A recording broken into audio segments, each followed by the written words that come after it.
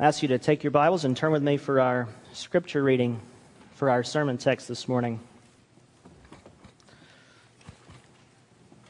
We'll be in Romans chapter 15, and we're going to read together verses 4 through 7.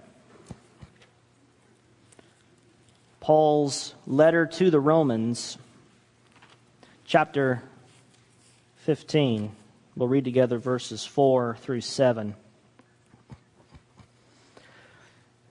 Say it took a lot out of me this week to write this sermon. I just felt like the Lord kept laying more stuff on my heart that I need to say, that I need to share, and so I've packed a lot into this. I'm going to try to go through it at a pretty steady clip, so we don't, so we're not doing communion at 12:30. So I'm going to try and keep the pace going here, but I wrote out most of it, so I should stay on track.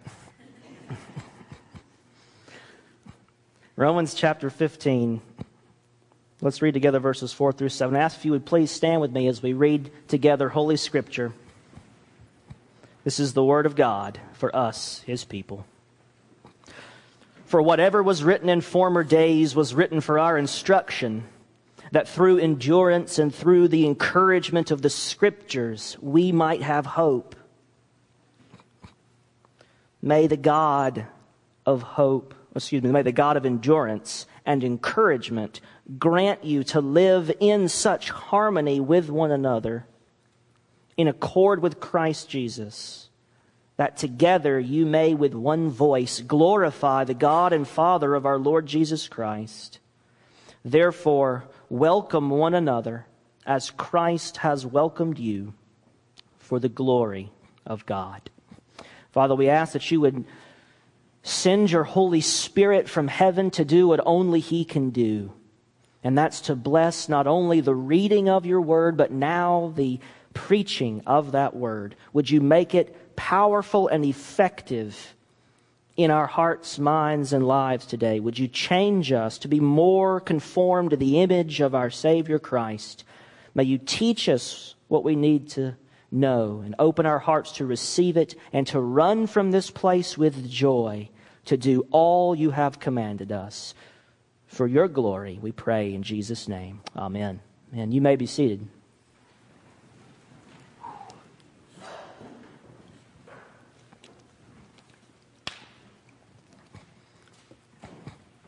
Those of you who have been with us know that we're at the beginning of a new series where I've gone through, for those of you who aren't aware, what we're doing is I have gone through the Bible, mostly the New Testament, and I have found every verse that commands us to do something with or to or for one another. That's our key word, one another. And I have taken them and categorized them. And some of these you could argue they go in a different category, but I've taken them all and I've broken them down and categorized them into 10 one another commandments. And this week, we are on number 3. So a quick recap. 2 weeks ago, we began studying these 10 specific one another commandments. The first commandment is love one another. Last week, we looked at the second commandment. Flowing out of our love for each other, we are commanded to be at peace with one another. If we love each other, let us strive to be at peace and live in harmony together. Those were the last 2 weeks. Those first 2 one another commandments are primarily about our hearts. The focus is on our attitude, our mindset, our whole approach to being the body of Christ, being members of one another. We strive with all our hearts to love and live harmoniously together. This is our deep commitment to one another. And out of this heart, so committed to love and peace, a whole host of loving and peacemaking behaviors follow. And I emphasized, especially 2 weeks ago on love one another, I emphasized there that God cares deeply about our hearts. but He wants us to act independent of our mood. Our Facebook page gets very few comments, but 2 weeks ago, one comment was, I think there were 3, and one of them was hilarious. It just was one quote from what I said. It's always interesting what people take away from the sermons, like what word or phrase or point sticks out. And to this commenter, what stuck out was when I said, mood schmood. And that's all it was, mood schmood, amen. Because God doesn't give a hoot about our mood. We have to act independently of how we feel. So if you don't particularly feel loving or you don't feel like being peaceful with somebody, mood schmood. We're commanded to do it. And so we emphasize that it's those obedient behaviors that's the goal of God's commandments. He wants us to be good. He wants us to be holy and righteous and sanctified and walk in His ways, to be new creatures on the narrow way and not to turn to the right or to the left to step off that path of obedience. The heart's not unimportant. It's just not the only thing that's important. These obedient behaviors, these good works, are the goal of God's commandments. And the gospel is designed to free us from sin and give us the new heart that we need in order to be the kind of people who live obedient lives full of good works. The gospel's not there just to get us to do different things, but to be fundamentally, radically different people who naturally walk in obedience. Now that we've established the attitude and commitment of our hearts in those first 2 one another commandments in the last 2 weeks, we begin this morning moving on to outward. Let me rephrase. This morning we're going to begin moving outward into specific courses of action that God calls us to walk in together. So if those first 2 were more about getting our mind and our hearts oriented towards these one another's, being committed to love and peace in our body, this morning we begin moving outward into specific courses of action. So including this morning, the next 4 one another commandments, 3, 4, 5, and 6, are about 4 positive one another's that we should cultivate in our church. And then the last 4, 7, 8, 9, and 10, are about the 4 one another's that teach us how to deal with conflict and flaws and failures in the body, to deal with those things biblically. So that's where we're heading in the next few weeks. Today, we consider the 3rd one another commandment, and it is welcome one another. Welcome one another. And you see this in verse 7 of our text. Paul says, therefore, welcome one another as Christ has welcomed you for the glory of God. Now, right away, I want you to notice a couple of things about verse 7. Notice first that word, therefore, at the beginning. Paul links this command directly to a text that we looked at last week. You see back in verses 5 and 6, he says, may the God of endurance and encouragement grant you to live in such harmony with one another. There's that peace we talked about last week. That together you may with one voice glorify the God and Father of our Lord Jesus Christ. May God grant you to be in harmony together so that you can be unified in your worship, so that you together can bring glory to God as a harmonious, united body, not a divided, divisive body. And this is God's gift. Paul prays for it. May the God of endurance, encouragement grant you this. It's a gift we have to pray for and receive. And then once we receive it, we have to act it out, live it out, maintain it in our body. And the point is, we need to be in harmony so that we can glorify God. And then the next thing Paul says is, therefore, welcome one another. flowing from our peace and harmony with each other, which is a divine gift provided to us by the gospel of grace. Therefore, we are to welcome each other. The welcoming flows from the peace.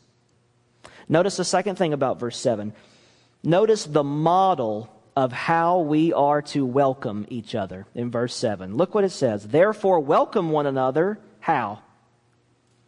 As Christ has welcomed you. Jesus is our model. Jesus is our example. Jesus sets the standard for how we are to welcome one another. And so depending on how you look at it, disturbing question to ask is, how does Jesus welcome us?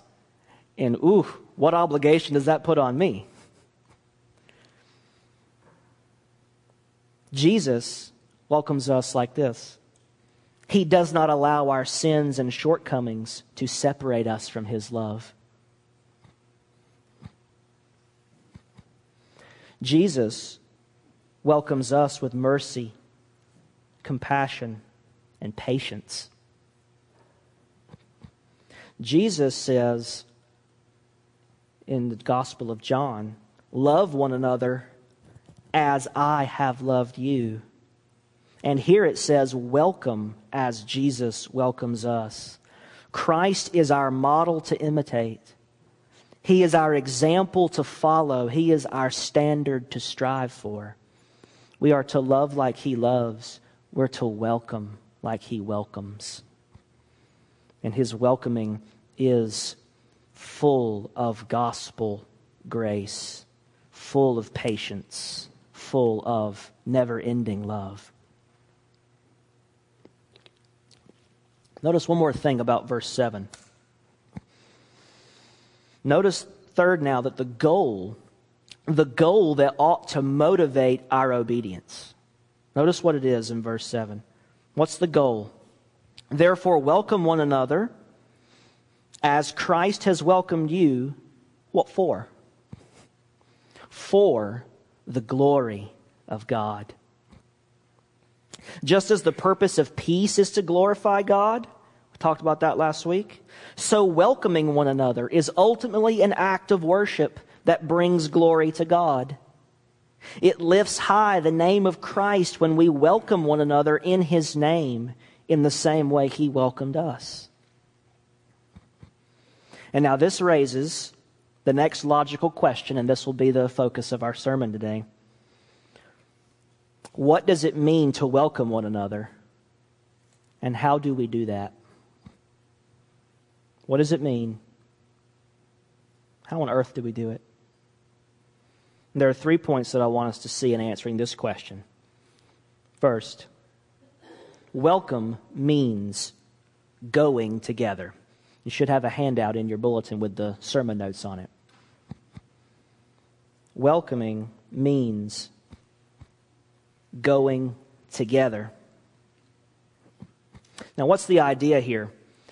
Well, sometimes, maybe when two people start dating, they've been dating a couple of weeks, and you say, okay, so tell me how it's going. How you guys doing? Oh, man, we go really good together. We really go well together. What do they mean by that? We go together. Well, they mean, man, we're a good fit. We're a pretty good match. We have a lot in common. We seem to click. We belong together. Something like that. 4 times in the New Testament, we're told, greet one another with a holy kiss. Greet one another with a kiss or with a holy kiss. 4 different times we're told to do that. So what's that about? We don't do that anymore. Praise the Lord. No one offered you a smooch when you came in the door this morning. Okay, so we don't do that anymore. What's the idea there? The idea is we are to receive, welcome, accept each other with open arms and warm affection as brothers and sisters in Christ. A holy kiss. And so welcome, the idea of this word welcome in verse 7, it starts there. It means receiving, accepting. Welcome means providing each other a place of belonging. That's the idea we're driving at. It means providing each other a place of belonging. You and me, we go together. Whoever you are, if you're part of this body, you belong with us. You are one of us. You are included. You belong here. Welcome, brother. Come in, sister. Be with us. This is your place. You fit right here. People in our culture are looking for a place to belong. What can I be a part of? What can I belong to that matters, that gives me meaning and significance? The body of Christ ought to be that.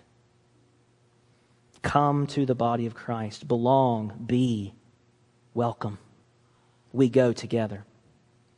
Welcoming begins there, but it actually goes much deeper than that. Going together doesn't just mean we provide each other this place of belonging. It means we actually go together. We walk with each other. It means we go through life together. This Greek word for welcome, it can just mean receive, accept, but it also just means to take someone with you. I'm going here and I'm taking you with me. I'm going to the store. You want to go with me? This is the word. You're coming with me. I'm taking you with me. We're going together. This verse is calling us, guys. It's calling us to go through life with one another. Not just welcome and greet and say hi and be friendly on Sundays, but it means to actually go with each other through life. We need to be in each other's lives. We need to be in each other's lives. We need to have true biblical fellowship. And sometimes that word fellowship just gets so watered down. It just means hanging out and having a good time. We're going to have fellowship. Come have some coffee and we'll chit-chat. Fellowship includes that. That stuff's great. But man, Christian fellowship isn't just chit-chat, hanging out, sharing a cup of joe. Fellowship comes from a Greek word that means sharing a common life. Sharing a common life. Acts 2:44. All who believed were together and had all things in common. Does that mean they all enjoyed the same interests? Oh man, you like that kind of food? Oh, I love that kind of food. You like those movies? Those are great movies. I love those movies. Oh, we're into the same stuff. We have a lot in common. We're compatible. Let's go hang out. It doesn't mean that. It means we shared our lives together. We had our whole lives in common. We lived a common life together. We went together. That's what the early church did. That's fellowship. Deep biblical sharing a common life. We need, in other words, guys, to get to know each other. We need to learn each other's stories. We need to spend time in each other's presence. We need to develop deep, meaningful, authentic friendships and relationships. And for that, we have to invest the time and energy and effort in one another that it takes to be real friends. We have to make the effort not just to reach out to someone else, but to open ourselves up to letting another person get to know us and share life with us. And I'm talking about in our church, with our fellow believers in Christ, our brothers and sisters right here at the Forks. We need to build and foster and cultivate real, deep, meaningful friendships. We need to go together. Welcome one another means we're going together through life. Going together means we provide a place of true belonging, and out of a heart commitment of love and peace, we go through life together as friends, accepting each other as Christ has accepted us for the glory of God. That's what welcoming means.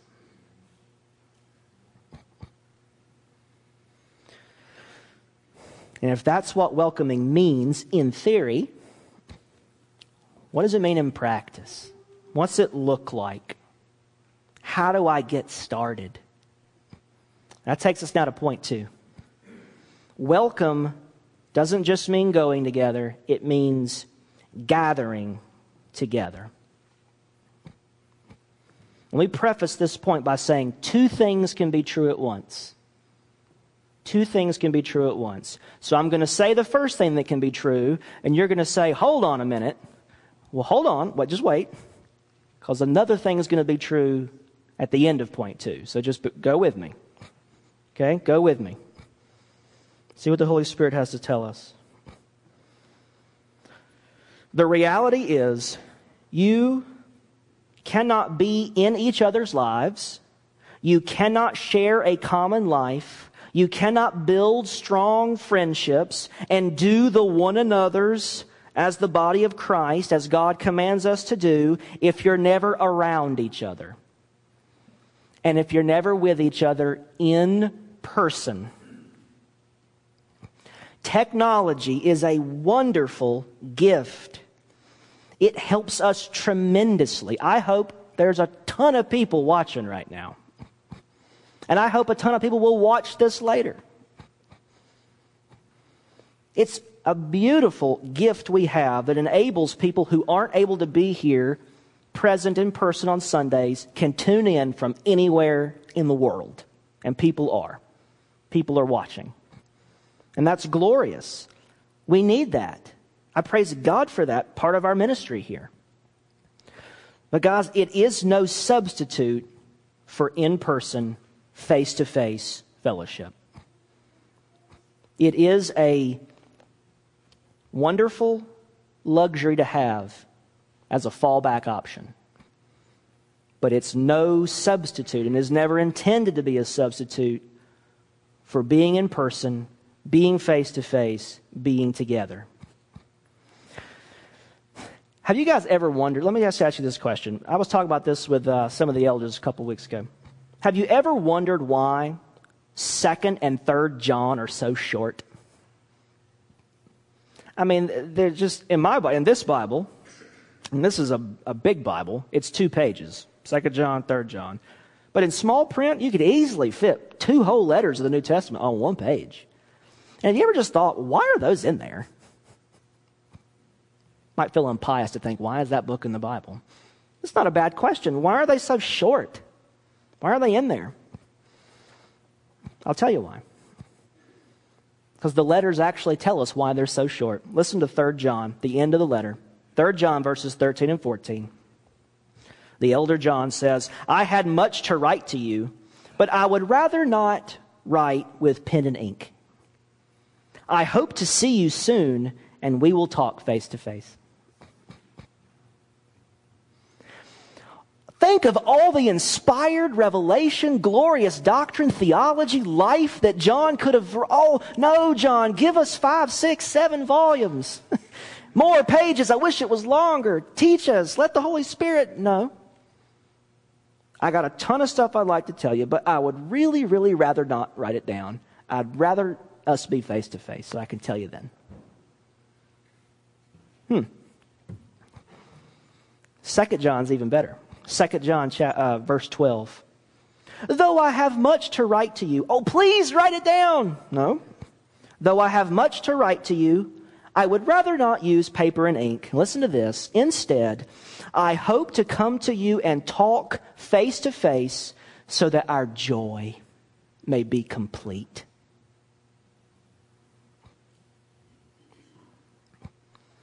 Fellowship is a face-to-face activity. Fellowship is done in person. And when that can't happen, technology is a great fallback. But it's meant to be done in the same room, at the same table. And you notice at the end of 2 John 12 there, a vital aspect of Christian joy depends on being in person. We're missing out on a huge part of our Christian joy because of this big obstacle we talked about a few weeks ago, because of COVID. And as many necessary changes as we've had to make to be careful and cautious and all that, Nothing you do isn't going to be all good. You're going to pay a price somewhere. And one of the prices we pay from being divided by COVID is that we're missing out on a vital aspect of joy. There's a level of Christian experience that we've just cut ourselves off from. Technology helps us bridge that gap, but it's not sufficient to sustain your soul or to maintain the health and strength of the church. The longer we are apart, the more distant we will become, not just socially distant, but spiritually and relationally distant. The longer we're apart, the more distant we will become, the more we will drift, the harder it will be to be the body of Christ, and the less joy we will have. Depression and anxiety is spiking all over the place because people weren't meant to be isolated in their little rooms for months and months and months. And the body of Christ was never designed by the Lord to be like this. If you are going to survive as a Christian, and if we are going to thrive as a body, you need an in-person connection, not just an internet connection.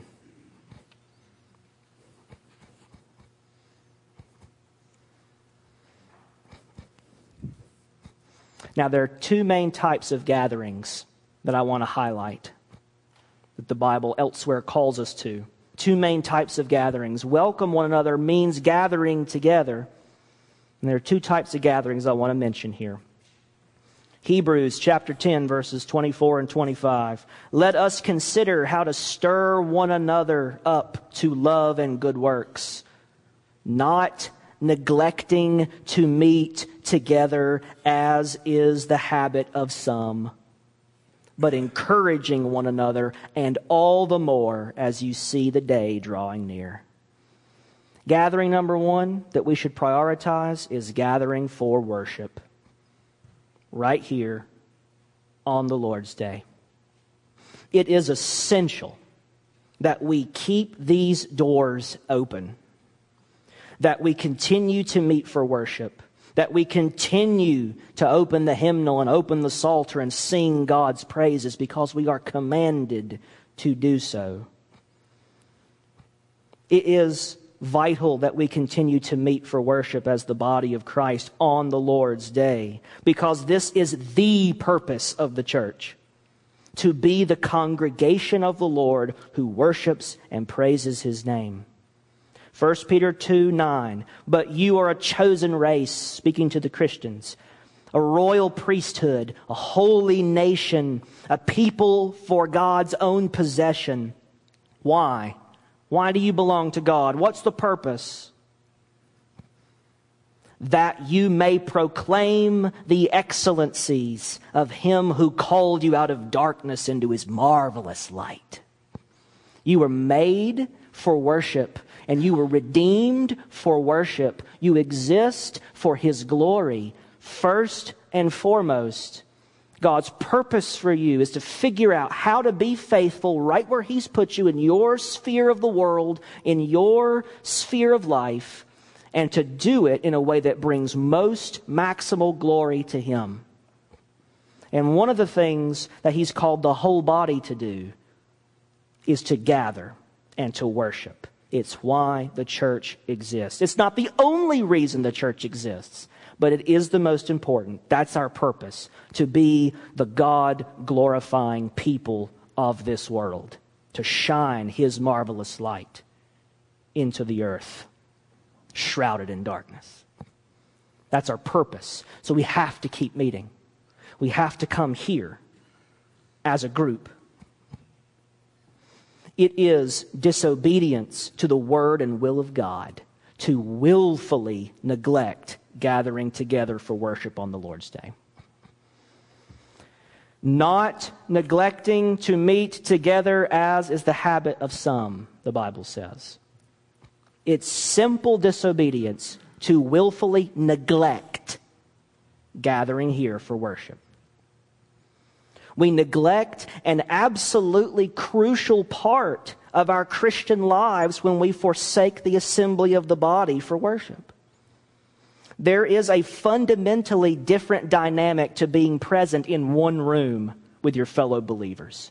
It's just, I've watched many services online. And again, I'm not bad-mouthing the technology. I'm thankful we have the live stream. Praise God for every one of you who's watching.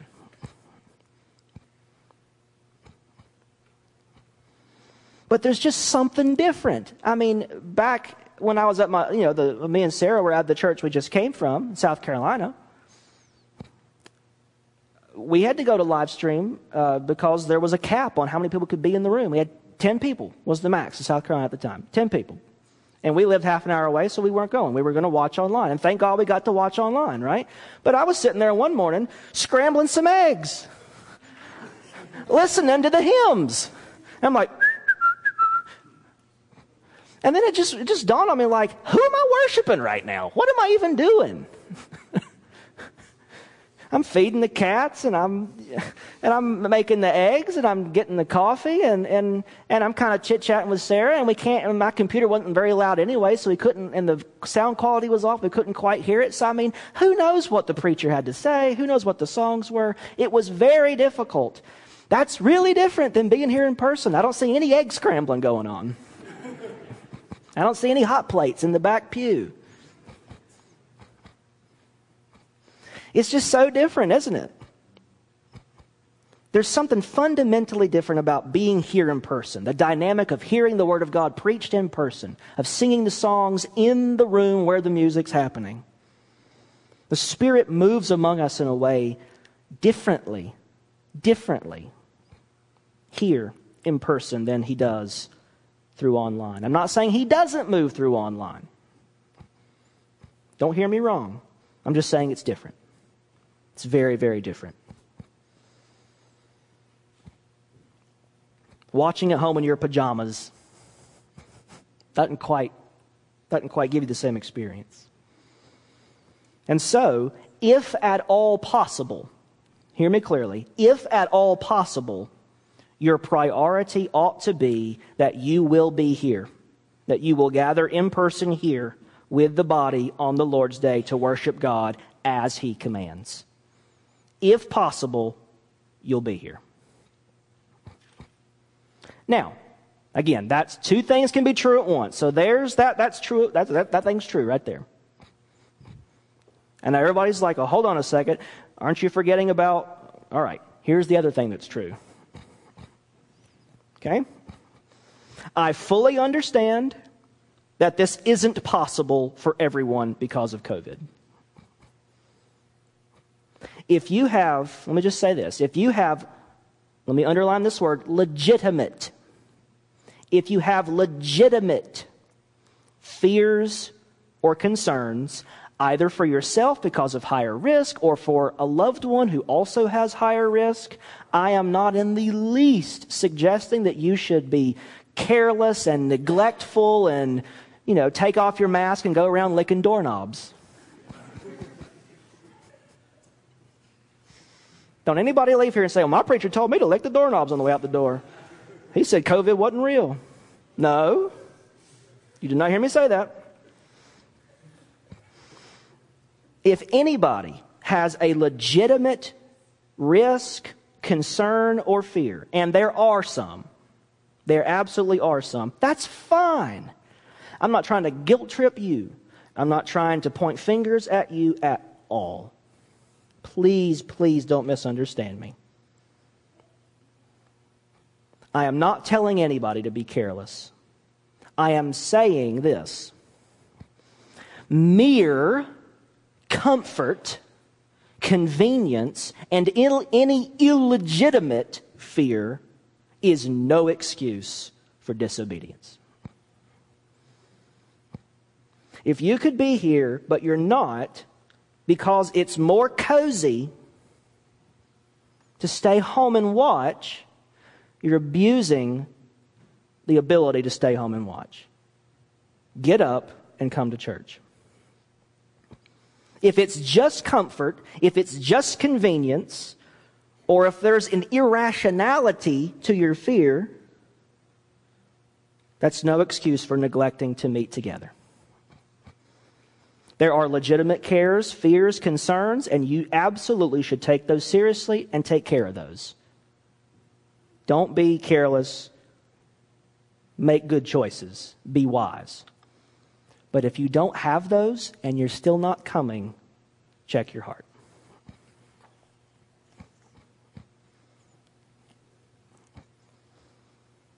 I said there are two main types of gathering I want to mention. That was the first, gathering for worship. The second is gathering in your homes. All the same caveats about COVID that I just said for point one there about gathering for worship, they all apply for gathering in your homes as well. So I'm not going to repeat them, just apply them to this point too. Gathering in your homes. 1 Peter 4:9. Show hospitality to one another without grumbling. Oh, don't you hate that he added that part? Bible's going to ruin my day. That's right. It will. Fellowship happens in gatherings, but those gatherings should not be limited to this building. That's another obstacle that I mentioned a couple weeks ago. One of the obstacles that we have to face is that we start thinking that our whole Christianity exists inside this lovely old box on Sunday, and it never happens out there. Thinking that all my Christianity has to happen here. The church has to have a program, or it has to have an opportunity, it has to have a group, it has to have a project, it has to have a service, an event, and that's where my Christianity happens, and it doesn't happen anytime else. Thank you very much.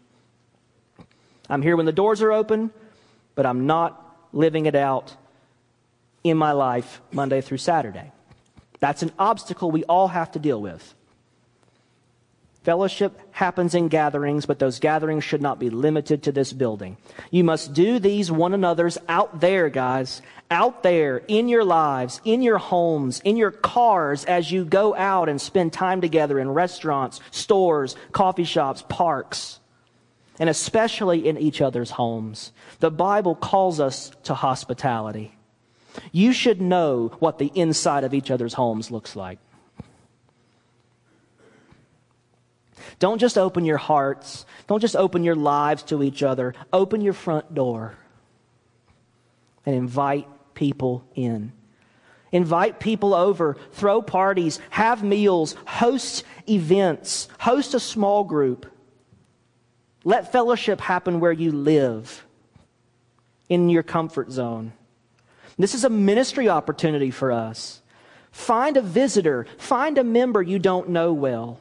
And invite them to eat lunch one Sunday at your house, not just Longhorn.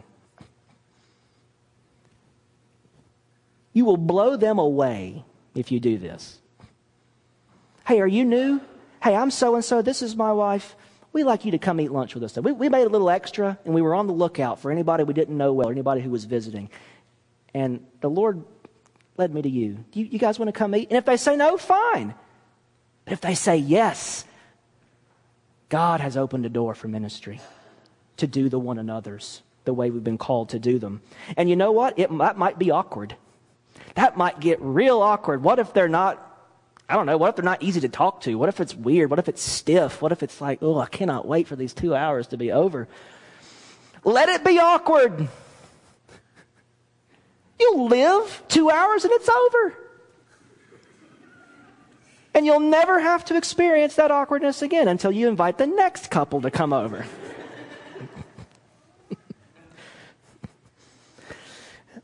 Embrace the awkwardness. Let it happen. Just let it happen.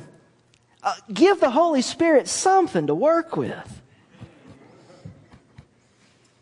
And just watch what He'll do with our body.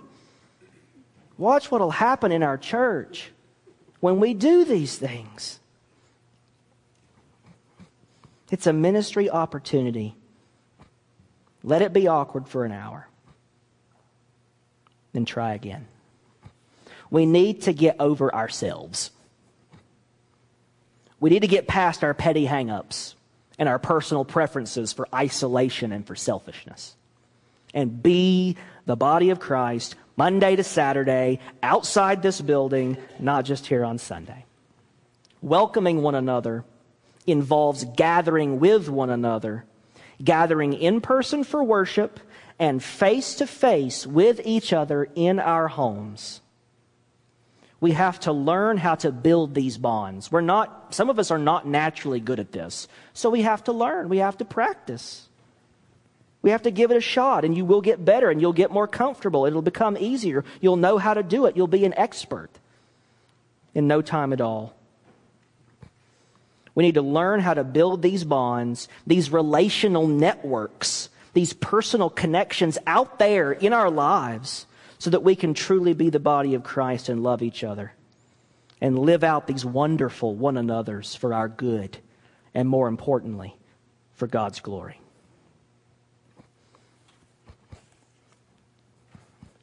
All right, finally. Welcome one another means going together, it means gathering together, and it means growing together. Growing together. We open our hearts to provide a place of belonging. We open our homes to invite people in to live life with us, to have a common life, in addition to gathering for worship. And finally, we welcome one another. Welcoming one another means opening your souls to each other and letting others into your relationship with Christ. We are called to be Christians with one another. Christian fellowship, specifically, explicitly, Christian fellowship doesn't just mean hanging out and having good, clean fun. It can start there, but it's never meant to stop there. More than that, much more than that, it means opening up who you really are and sharing your true spiritual self with each other. All of us are broken. All of us are sinful. Nobody here has it all together. Your pastor doesn't.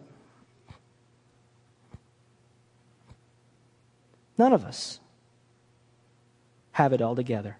Every one of us struggles, fails, falls short. All of us battle different kinds of sins and regrets and stuff from our past, baggage and blunders we've done in the past. All of us have spiritual issues, things we're strong at, but things we're really weak at in our Christian lives. But we feel like we need to put on a religious mask and pretend we're better than we really are. We feel that pressure to act like I've got it all together. I don't need your prayer. I don't need your prayer. I don't need your help. I don't need counseling. I don't need any help. I've got it together. I will deal with it myself. And never let anybody into your Christian life, your relationship with Christ. I understand that temptation to cut people out like that. I absolutely get it. We all do it. Welcoming one another is about building the kinds of deep friendships as brothers and sisters in Christ that are so firmly rooted in the gospel that we feel safe enough with each other to be real, to be raw, to be honest about ourselves, about our sins, about our struggles. And if people believe this isn't the kind of place they can do that, they won't come. And they won't open up, and they won't participate, and they won't fellowship, and we'll stay divided, and we'll stay weak, and we won't grow. We have to change, church. We need to change. We need to let other people see us for who we really are. But we need to trust each other enough that we give each other the gospel when we confess that we don't have it together. Because if I think I open up to you and you're just going to come back with judgment and look down your nose at me and all that, who wants to go to a place like that? I wouldn't. I'm not opening up in small group if that's how it's going to be. don't tell you what I'm dealing with. But if we know each other, if we're love and peace and we're gathering and we trust each other enough to give each other the gospel, you will not recognize yourself, church, if we get this down. If we start doing this, you won't recognize yourself. You won't recognize this church. The Holy Spirit will begin to clean up all that old junk. All that old junk that I'm sick of carrying around, and I know you are too. That's how we welcome one another as Christ welcomed us. So let me end with this word. I thank you for your patience. Let me end with this word. What an incredible church this would be if we would live like this. What freedom, what joy, what growth we would experience, what glory we would bring to God. This is what God's calling us to. It's challenging, it's hard, it's uncomfortable, it's biblical. This is the foundation of all the other one another's we're going to look at, this right here. This is the path to the abundant Christian life. Jesus has in store for you, and Jesus has in store for our church, a world of abundance we haven't yet tapped into. I want us to go there. I believe the Holy Spirit's about to change our hearts and transform this place at the Forks beyond our belief. Let's pray that He will, because this is a gift we need from Him, not something we can do ourselves. Let's pray that He will, and let it start with us, and let it start today as we strive to welcome one another as Christ has welcomed us for the glory of God. Amen. Let's pray. Father, I give you thanks and praise for your word and for the power it has to change lives, to change minds, to turn us around from the way we were going, to put us on the narrow way, to walk the right path. Lord, we're in need of your grace every hour. We're in need of your mercy upon our sin. Lord, help us to begin to move outside of ourselves and to welcome one another in the ways we've looked at today from your word. Help us where we know we're weak, where we know we're not very good at some of this. Help us not to be paralyzed by guilt or plagued with past regret, but to look with new eyes on this church and on ourselves and on our body of believers here at the Forks. Help us move outside of ourselves, to open ourselves up and begin striving towards the high calling you've put upon us to be members of one another and to welcome one another as Christ has welcomed us. Oh, may we be so rooted in the gospel that this becomes the kind of place where it's safe enough, trustworthy enough, biblical enough that we can be honest and open about our real selves, and we can find the change that we need and the healing that we need together with one another as brothers and sisters in Christ. Will you please do that for us, Lord? Let it start with us. Let it start today. We ask it for your glory in Jesus' name. Amen.